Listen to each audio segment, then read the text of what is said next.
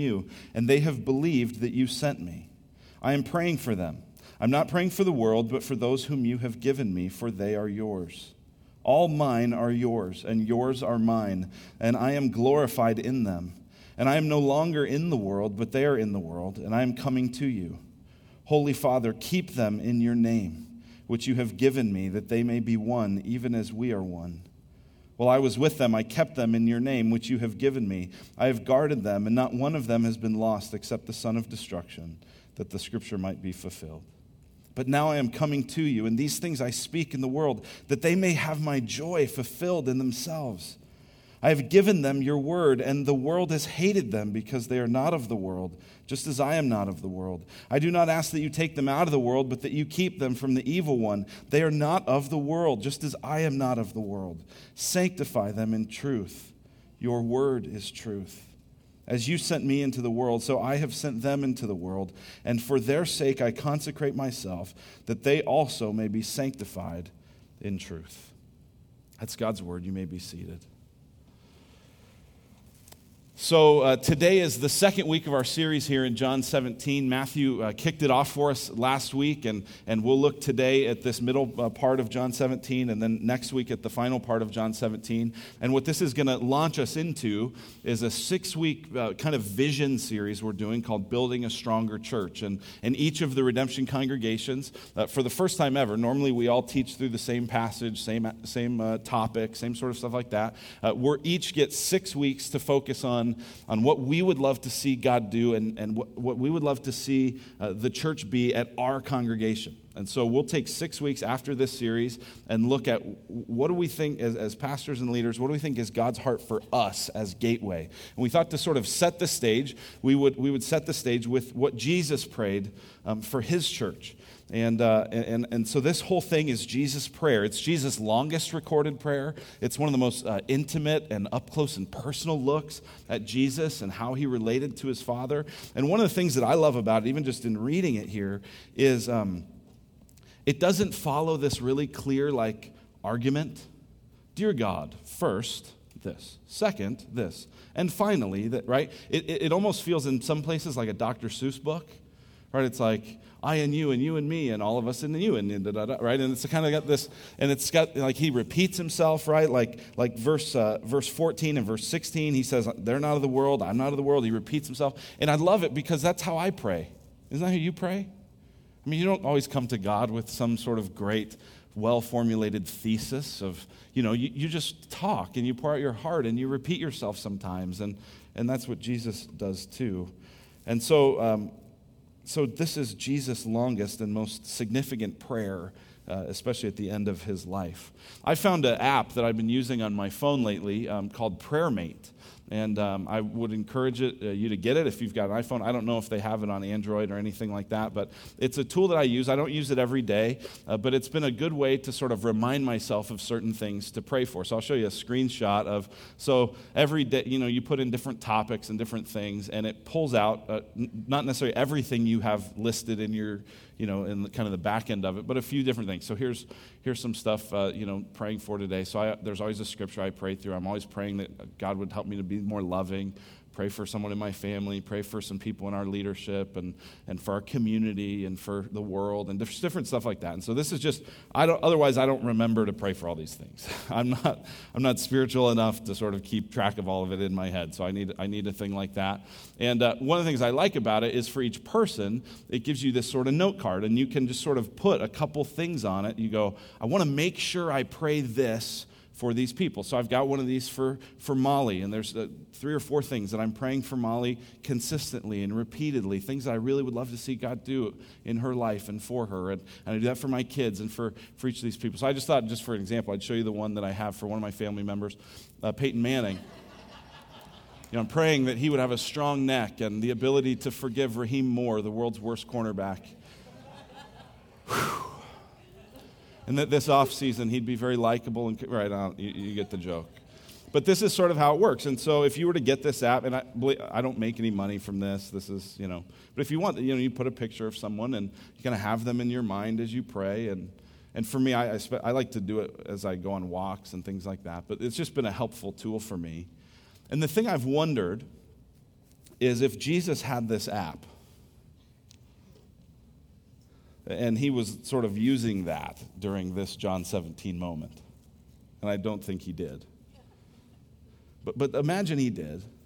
And what would he be praying for? What are the 2 or 3 or 4 things, right? Because there's a lot of things you could pray for. There's a lot of things that Jesus might want to be done in our lives. If you were to sit down and talk with Jesus and go, hey, Jesus, what do you think in my life needs to change? Right? That could be a pretty long conversation, potentially, right?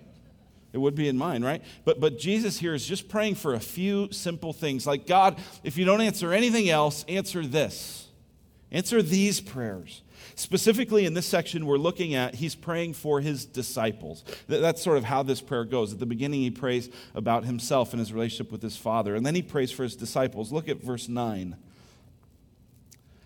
He says, I'm praying for them. I'm not praying for the world, but for those whom you have given me, for they are yours.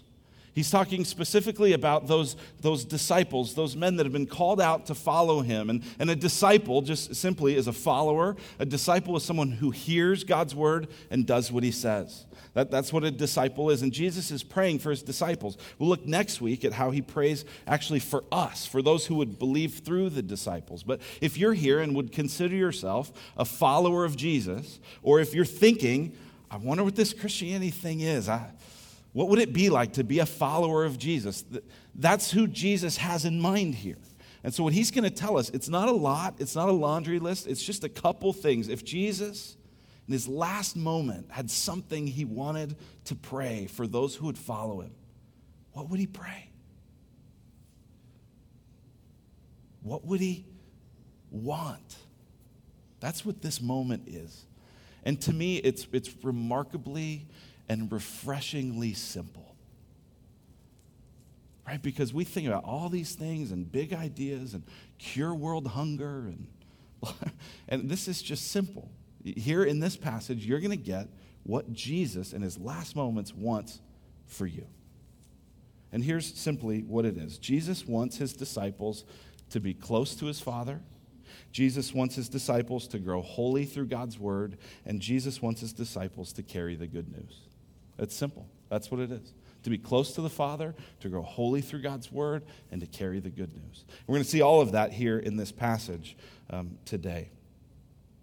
Jesus, first of all, wants his disciples to be close to his Father. And in the first few verses, that's what he talked about, right? In the beginning of this, is he talked about this longing that he had to experience the glory that he had from the beginning and the kind of intimacy that he had with his Father that he's always had. And he wants to invite us into that. He says in verse 6, I have manifested your name to the people whom you gave me out of the world.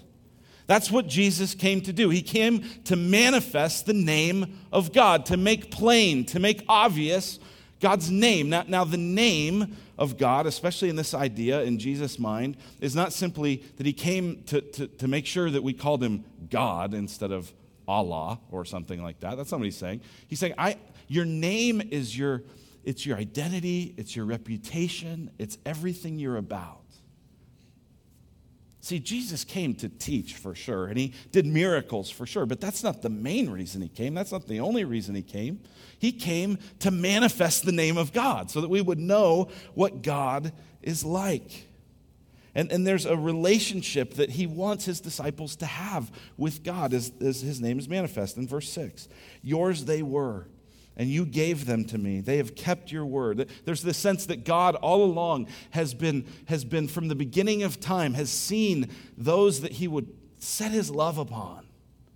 And he's given them to Jesus, and Jesus has kept them, and they are being secure because Jesus wants his disciples to be close to the Father.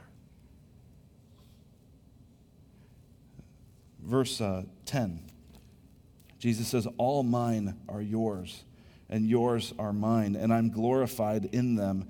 And I'm no longer in the world, but they are in the world, and I'm coming to you. Holy Father, keep them in your name. Keep them in your name. He's saying, God, I've showed these people what you're like, and now my heart's desire is that you would keep them close to you. You know, that's what God wants. God's not just interested in you doing a lot of things for him. God's interested in giving you things, but he's not interested in having a relationship that's based just on what you can get from him. God's interest is in you being with him, in his presence, enjoying closeness to him. Tim Keller, who I'm contractually obligated to quote every sermon, says, religious people find God useful. Christians find God beautiful. That's what it is. Is God a vending machine for you, or is he a father who you trust? Or do you go to God only when you need money and to borrow the car?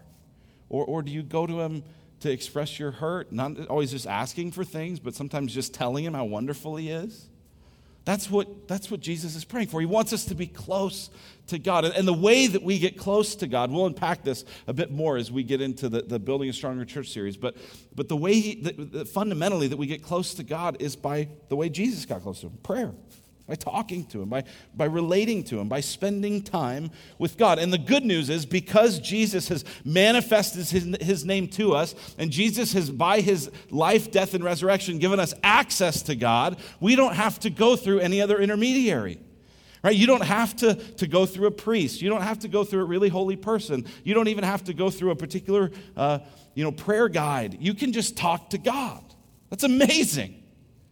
Right? That's an incredible thing.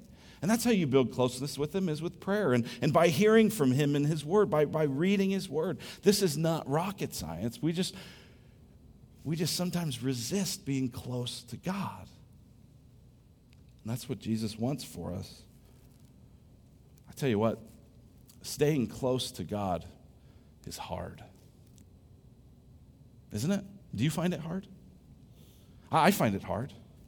Right, even for pastors, right? I remember thinking when I was not yet a pastor and wanted to be, that part of what it meant to be a pastor was that you would get all this just wonderful time studying the Bible and praying, and you would just become this sort of super class of Christian. Right? Not true. And some of you hold pastors up like that, you hold elders up like that. It is hard because, listen, there's things that keep us from being close to God. There's our sin. And even when it's not the actual sin being committed or needing to be repented of, our sin keeps us far from God, but so does just temptation at times. At times just the temptation, even just distraction, right? I think the fundamental reason we don't draw near to God is we're just very distracted with other things, often very good things. Sometimes it's our righteousness that keeps us far from God. It's this idea of, well, I've been a good person. I haven't done anything really wrong lately, so I don't really have anything big to confess, and so I don't really need God right now. Again, that's if you just find God useful. But if you find God beautiful, we draw near to him all the time. And it's hard for me. The reason I don't use that prayer app every day is not because I've got some other system. It's because I sometimes just don't pray very much during a day. And I know you're like, well, you're a pastor, you're supposed to do that. I know. And you're a Christian, you're supposed to do it. So we're all supposed to do that, right?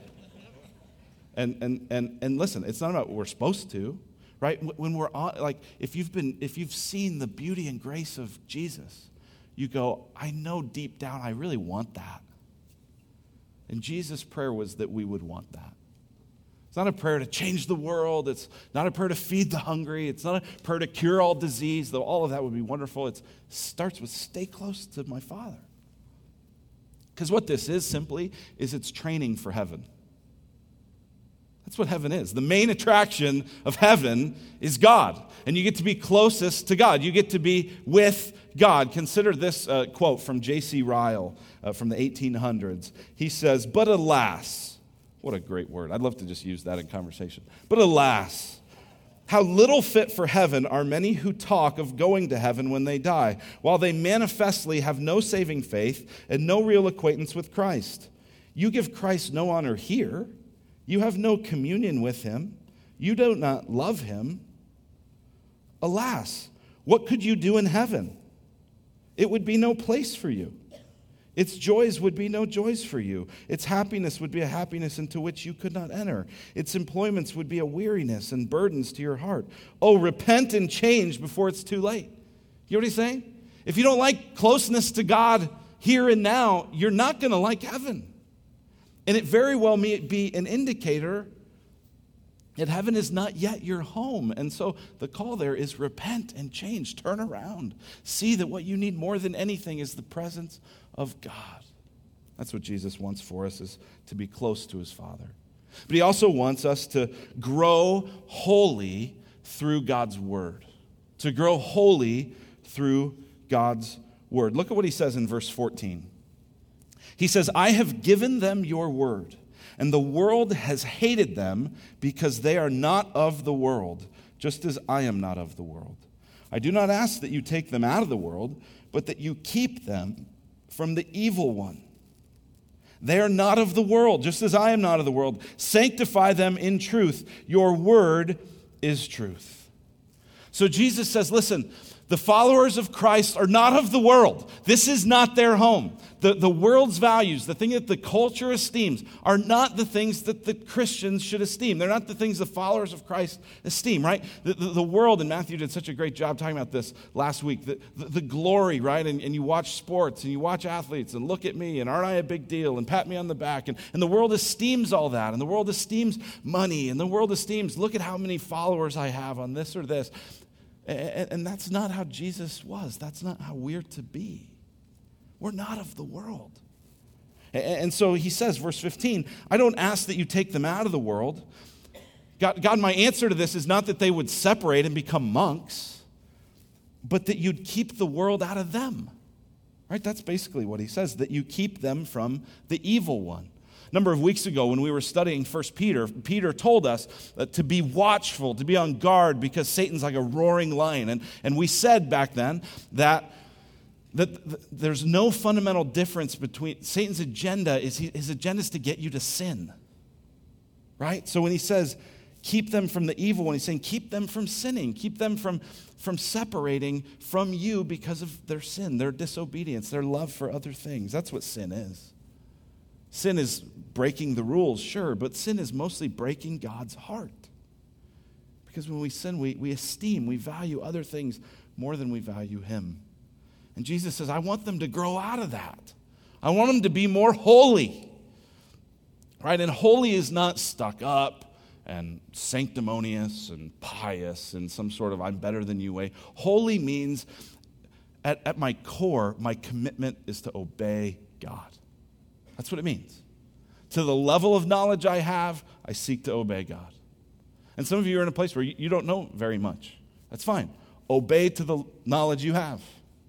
Some of you know a lot. And a disciple is someone who hears and obeys. Whatever knowledge, whatever level you have, do that. And then he says, verse 17, sanctify them in the truth. That's what this whole idea means. Sanctify means to set apart. It means to make something holy. Sanctify them in truth. Make them holy. Jesus' prayer here is that we would grow holy through God's word. That's what we get from verse 17. Sanctify them in the truth.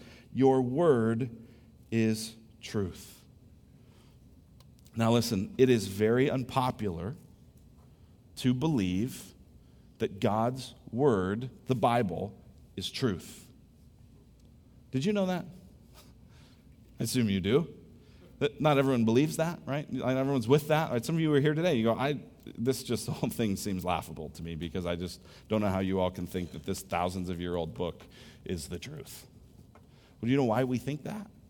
It's because that's what Jesus said. And so we believe that this word is truth. That's what Jesus says. Make them holy, sanctify them in the truth. Your word is truth. But the reason that this is viewed as unpopular, and just for an example, I don't know if you guys have heard about the dust-up that happened with Pastor Louis Giglio over the last week or so. Louis Giglio is a guy, we've actually showed some of his sermons a couple years ago here. He's a tremendous pastor, tremendous Bible teacher, started the Passion Movement, the Passion Conferences. They had 60,000 college students and young adults this year in the Georgia Dome, worshiping Jesus, lifting up Jesus. They gave over $3 million towards a goal of trying to end human trafficking and things like that. And he's just a lot of the music we sing comes out of this Passion passion movement, and God's doing incredible things with that. And so since President Obama's inauguration commemorates the 150th anniversary, I believe, of the Emancipation Proclamation, they invited Louis Giglio, who's working to end human trafficking, to do a prayer, just a prayer at the inauguration. Well, sure enough, a group digs up a sermon he did from 15, 20 years ago where he's preaching on the topic of homosexuality. And he's not ranting and raving like a lunatic. Basically, everything he said is almost a paraphrase exactly of what the Scripture says. So he holds just a biblical view, not a hateful view, not this lunatic, right? Let's burn Qurans kind of view, like nothing like that. Just a biblical orthodox view, the view that has been held for 2,000 years, the view that's held by Orthodox Catholics and Orthodox Christians and evangelicals and right, just articulating that 15 years ago, huge outcry. He basically, it seems, you're not exactly sure, gets disinvited from praying. Eventually, he just said that my ministry has not been built on a let's end homosexuality platform, and I'm not going to let people talk about it like it's that, and so I'm just going to withdraw. And you know what that statement says? Is if you hold orthodox Christian views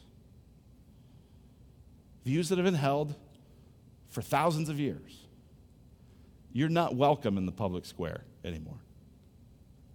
Now listen, as sad as that makes me, and as kind of angry as that makes me, it's not surprising, right?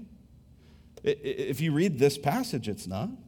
Verse 14, I have given them your word, and the world has hated them because they're not of the world, just as I'm not of the world.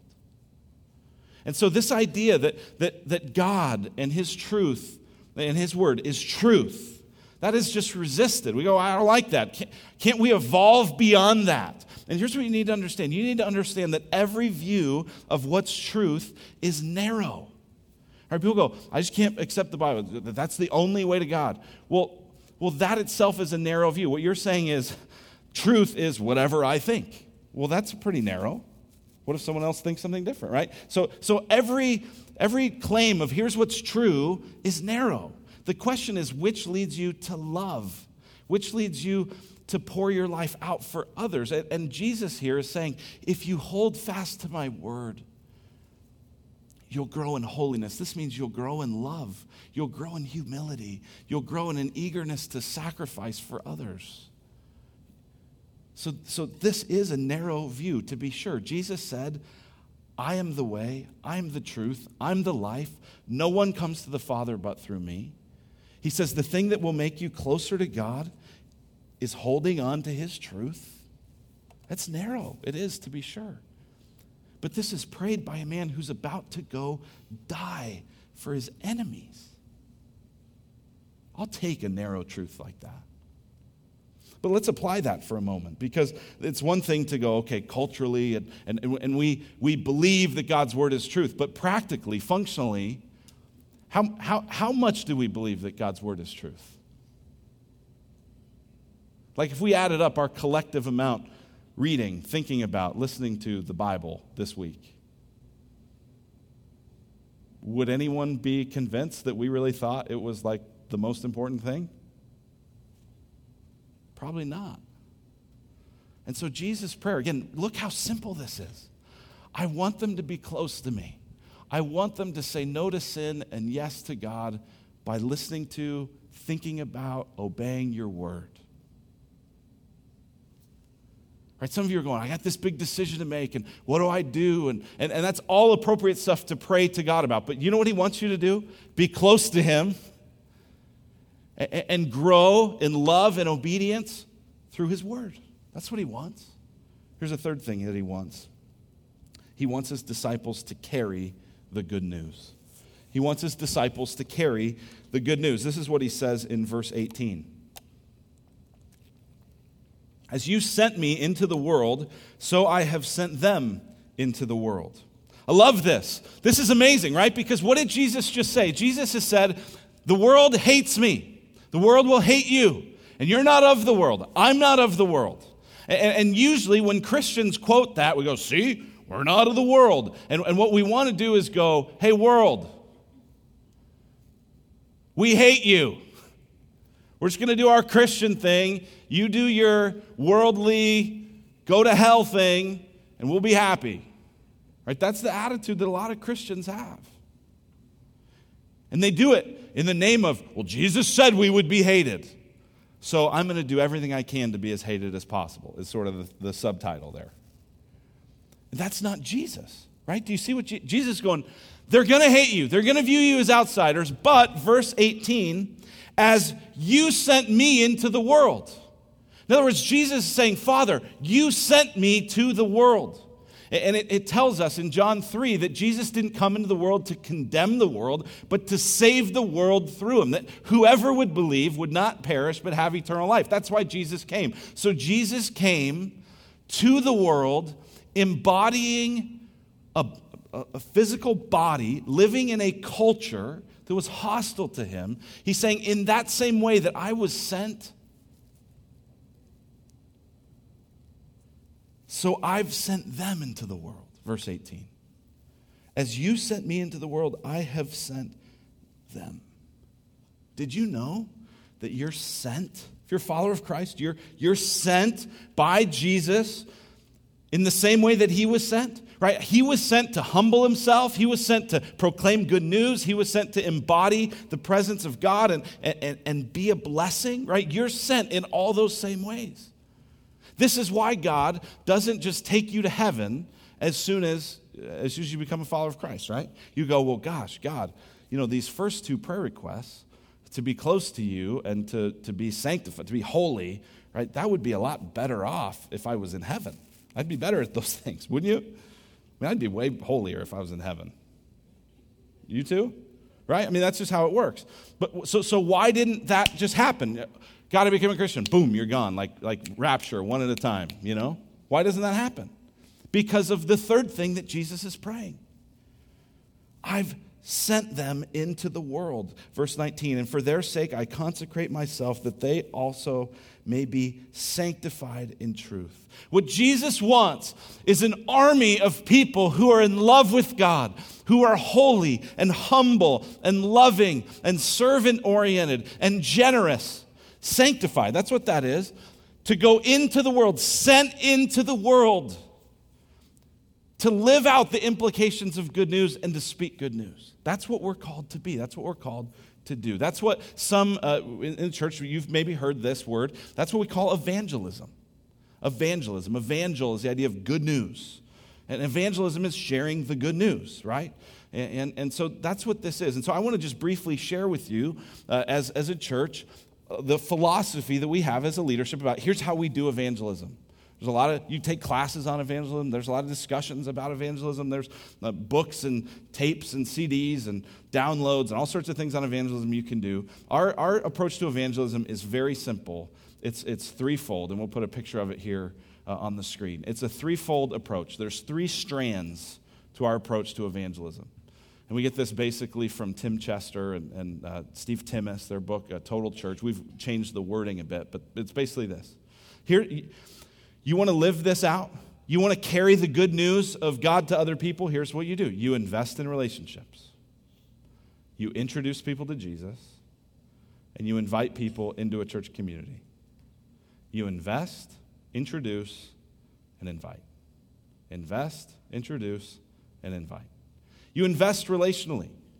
Right, all these chords work together. This doesn't mean you can't just do one of them, but it means that a rope is strong when it's got all of these three things. When you invest in someone relationally, right, not just using them, not just trying to sort of work up enough, relational capital so that you can zing them with Jesus, but like you actually love them, right? You invest in them, you care for them, you serve them, you get to know them, you pray for them, right?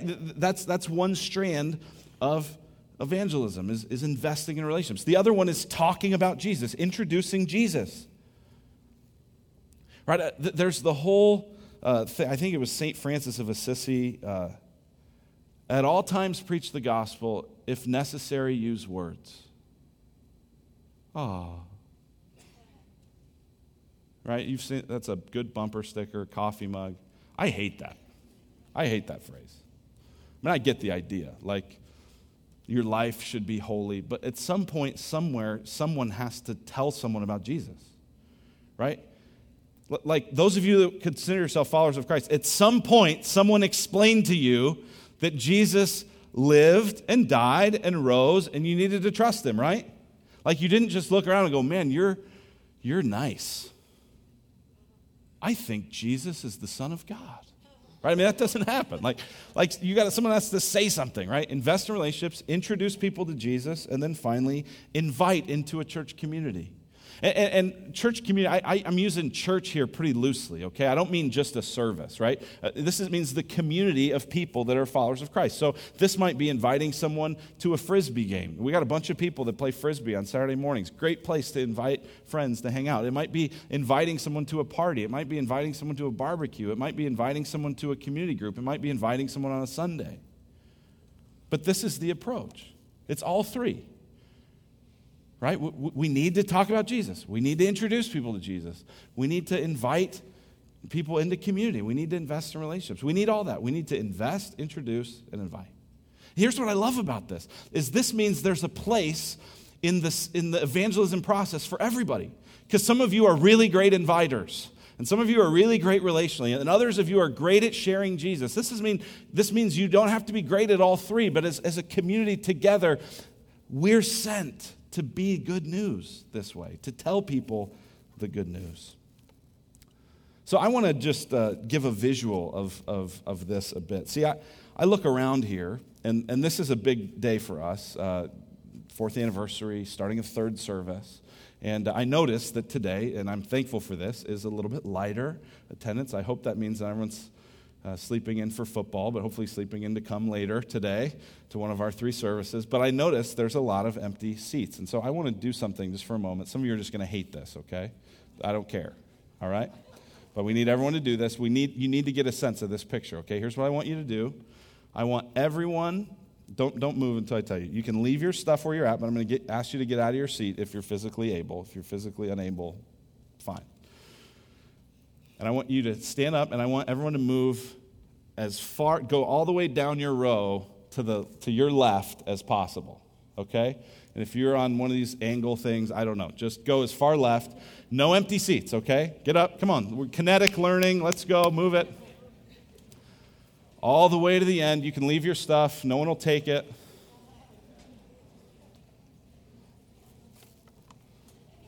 Some of you've never even seen that side of the room. All right, yeah, all the way, keep going. This is harder in the back than it is. If you guys can go ahead and sit down back there if you're out of there, okay? I should come over here now to preach, I think.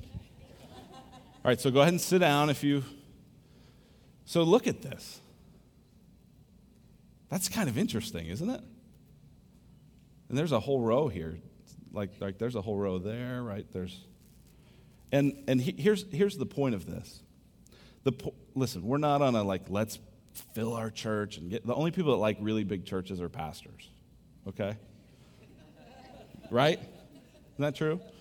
And so this is not about some big church growth. What it is to say, listen, the reason we've gone to 3 services is because of this. Opening seats at natural inviting times. 9 o'clock on Sunday morning is a natural time for people to go to church. And as you invest in the relationships you have, as you introduce people to Jesus, and as you invite them, and listen, some people, this is probably not the best next step for them. Don't invite them here. Invite them over to your house for dinner. Have a party. Do something else. But there's a lot of room here. And this is why we did that.